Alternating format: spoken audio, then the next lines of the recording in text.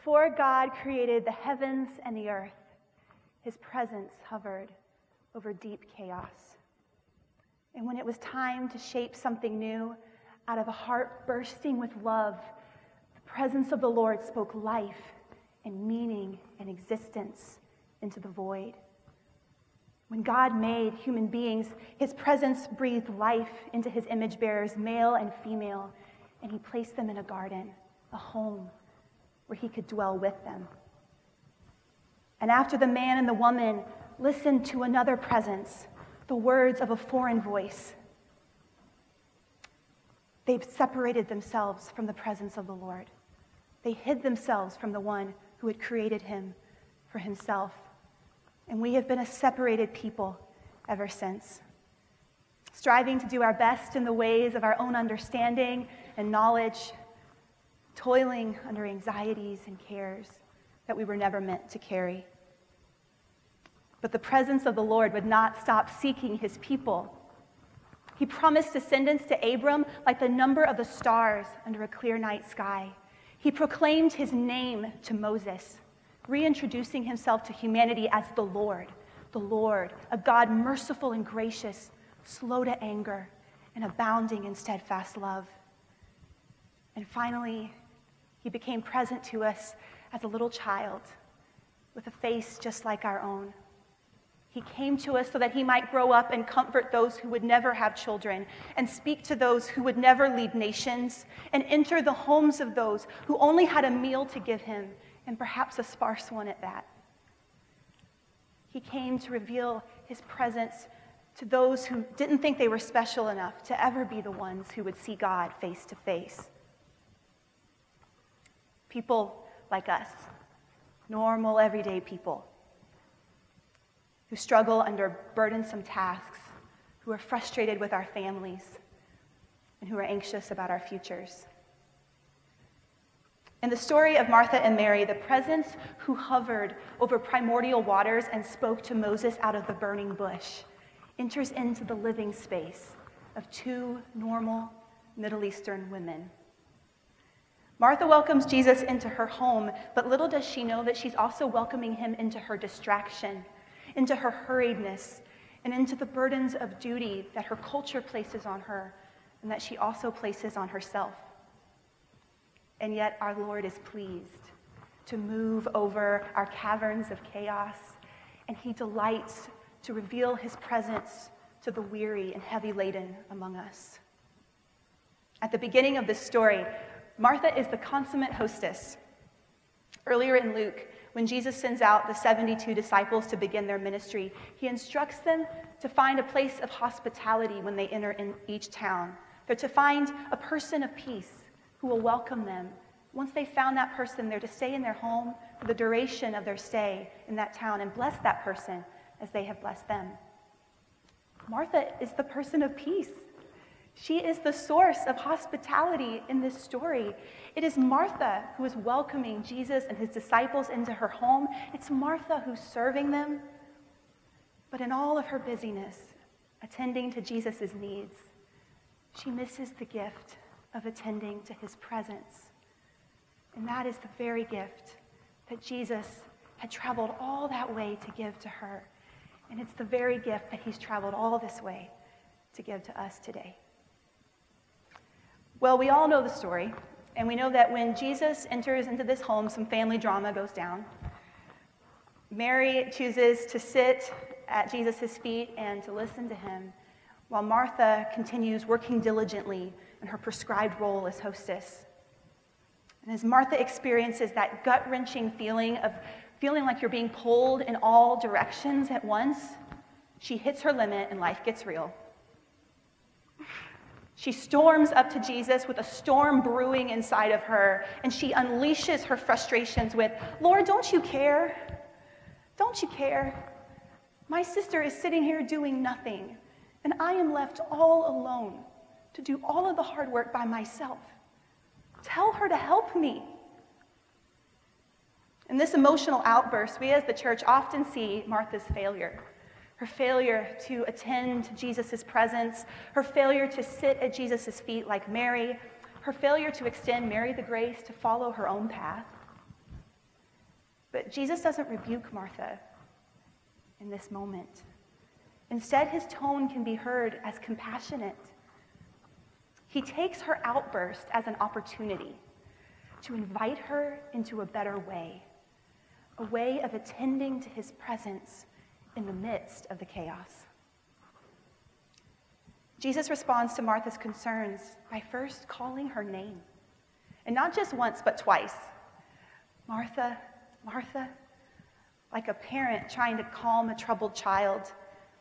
He doesn't dismiss her service or her many tasks as unimportant, but instead, like the normal Jesus, he cuts to the heart of the matter. He says, "You are anxious and troubled about many things." The word anxious can mean to be burdened with many cares, and it's been used in other places in the New Testament to mean entanglements of life in the world. How many of us at different points in our lives have felt entangled in the many goings-on of life in the world? The word burdened or troubled can be associated with making an uproar, like when a crowd gathers together and all of their voices are speaking at the same time. It just becomes this uproar of sound. Jesus is saying, "Martha, Martha, you are entangled in so many cares. They're speaking to you all at the same time, and they're stirring you up in this uproar of emotions that you just can't contain." I have some personal experience with this kind of uproar of cares and anxieties, and perhaps some of you do as well. Even those of us called into ministry can sometimes find ourselves distractedly serving Jesus' body while feeling painfully disconnected from his presence. But the good news is that Jesus speaks to us in our places of chaos just as kindly and gently as he does to Martha in this passage. He calls us by our names. He recognizes our anxieties and the many tasks that can weigh us down. He doesn't delegitimize them, but he also doesn't fail to remind us of the one thing that is truly necessary, the good portion that changes everything and that can never be taken away from us once we choose it. The Lord himself is our good portion. He is the one thing necessary. His presence is our inheritance. And he invites us to know ourselves as his disciples before we know ourselves as anything else. Well, I'm currently walking through a time of uproar, a time where many cares are speaking to me at the same time, sometimes softly and sometimes with incredibly loud voices. We live in a beautiful and yet transitional and liminal space here at seminary. And as I'm coming to the end of my time of study here, I just walked in May, and as many of you know, I'm taking a few classes this summer and will graduate in August. And during this time of discernment, I've identified with Martha. I've identified with her loneliness and with her sense of separation and with her question to the Lord, "Lord, don't you care?" But as I've come to Jesus in the midst of my current uproar, time and time again, he has ministered to me through this story of Martha and Mary. Through this story, he's reminded me that he is still pleased to sit in my room with me as I deal with my moments of uproar. He's reminded me that my uproar is not a failure, but is an opportunity for me to choose in the midst of chaos to sit at his feet, to listen to his words, and to attend to his presence as the one thing truly necessary for my life as his disciple. A classic rabbinic disciple was described in Jesus' time as one who sits at the feet of the rabbi. It's pretty simple, isn't it? A disciple is one who sits at the rabbi's feet.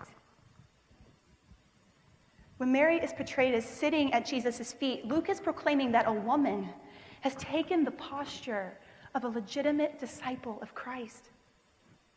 Luke is showing that Mary in this posture disciple was revolutionary in Luke's time, but it's still revolutionary in our time. And not just because of Mary's gender, but because each one of us, male and female, are personally invited by Jesus to be his disciple, to be an apprentice to the great presence through whom this whole universe was made. This is a revolutionary invitation, and no one is exempt from the offer.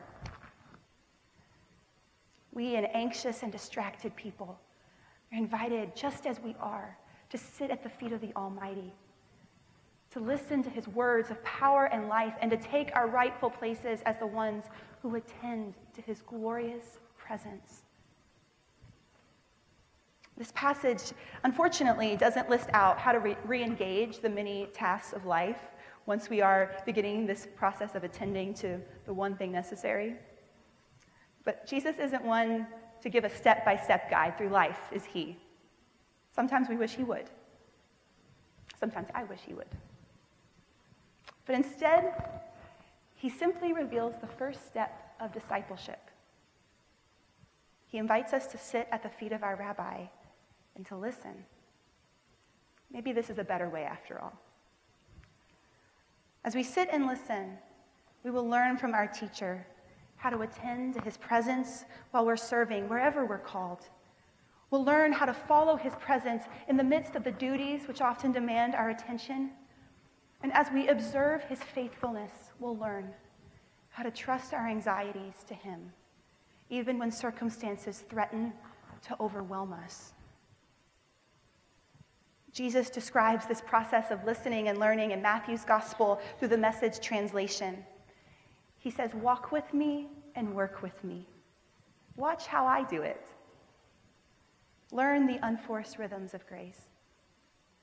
I won't lay anything heavy or ill-fitting on you. Keep company with me, and you'll learn to live freely and lightly." The presence of the Lord is our inheritance, and he is with us today, ready to meet us here at his table of grace.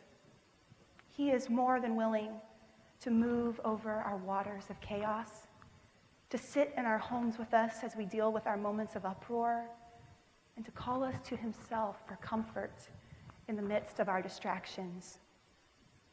So as you come to the table today, receive the gift of attending to his presence. Allow yourself to set down any anxieties or burdensome tasks you might be carrying. Allow yourself to rest at the feet of your rabbi. Listen to the words he's speaking to you and receive his unforced rhythms of grace. He is calling your name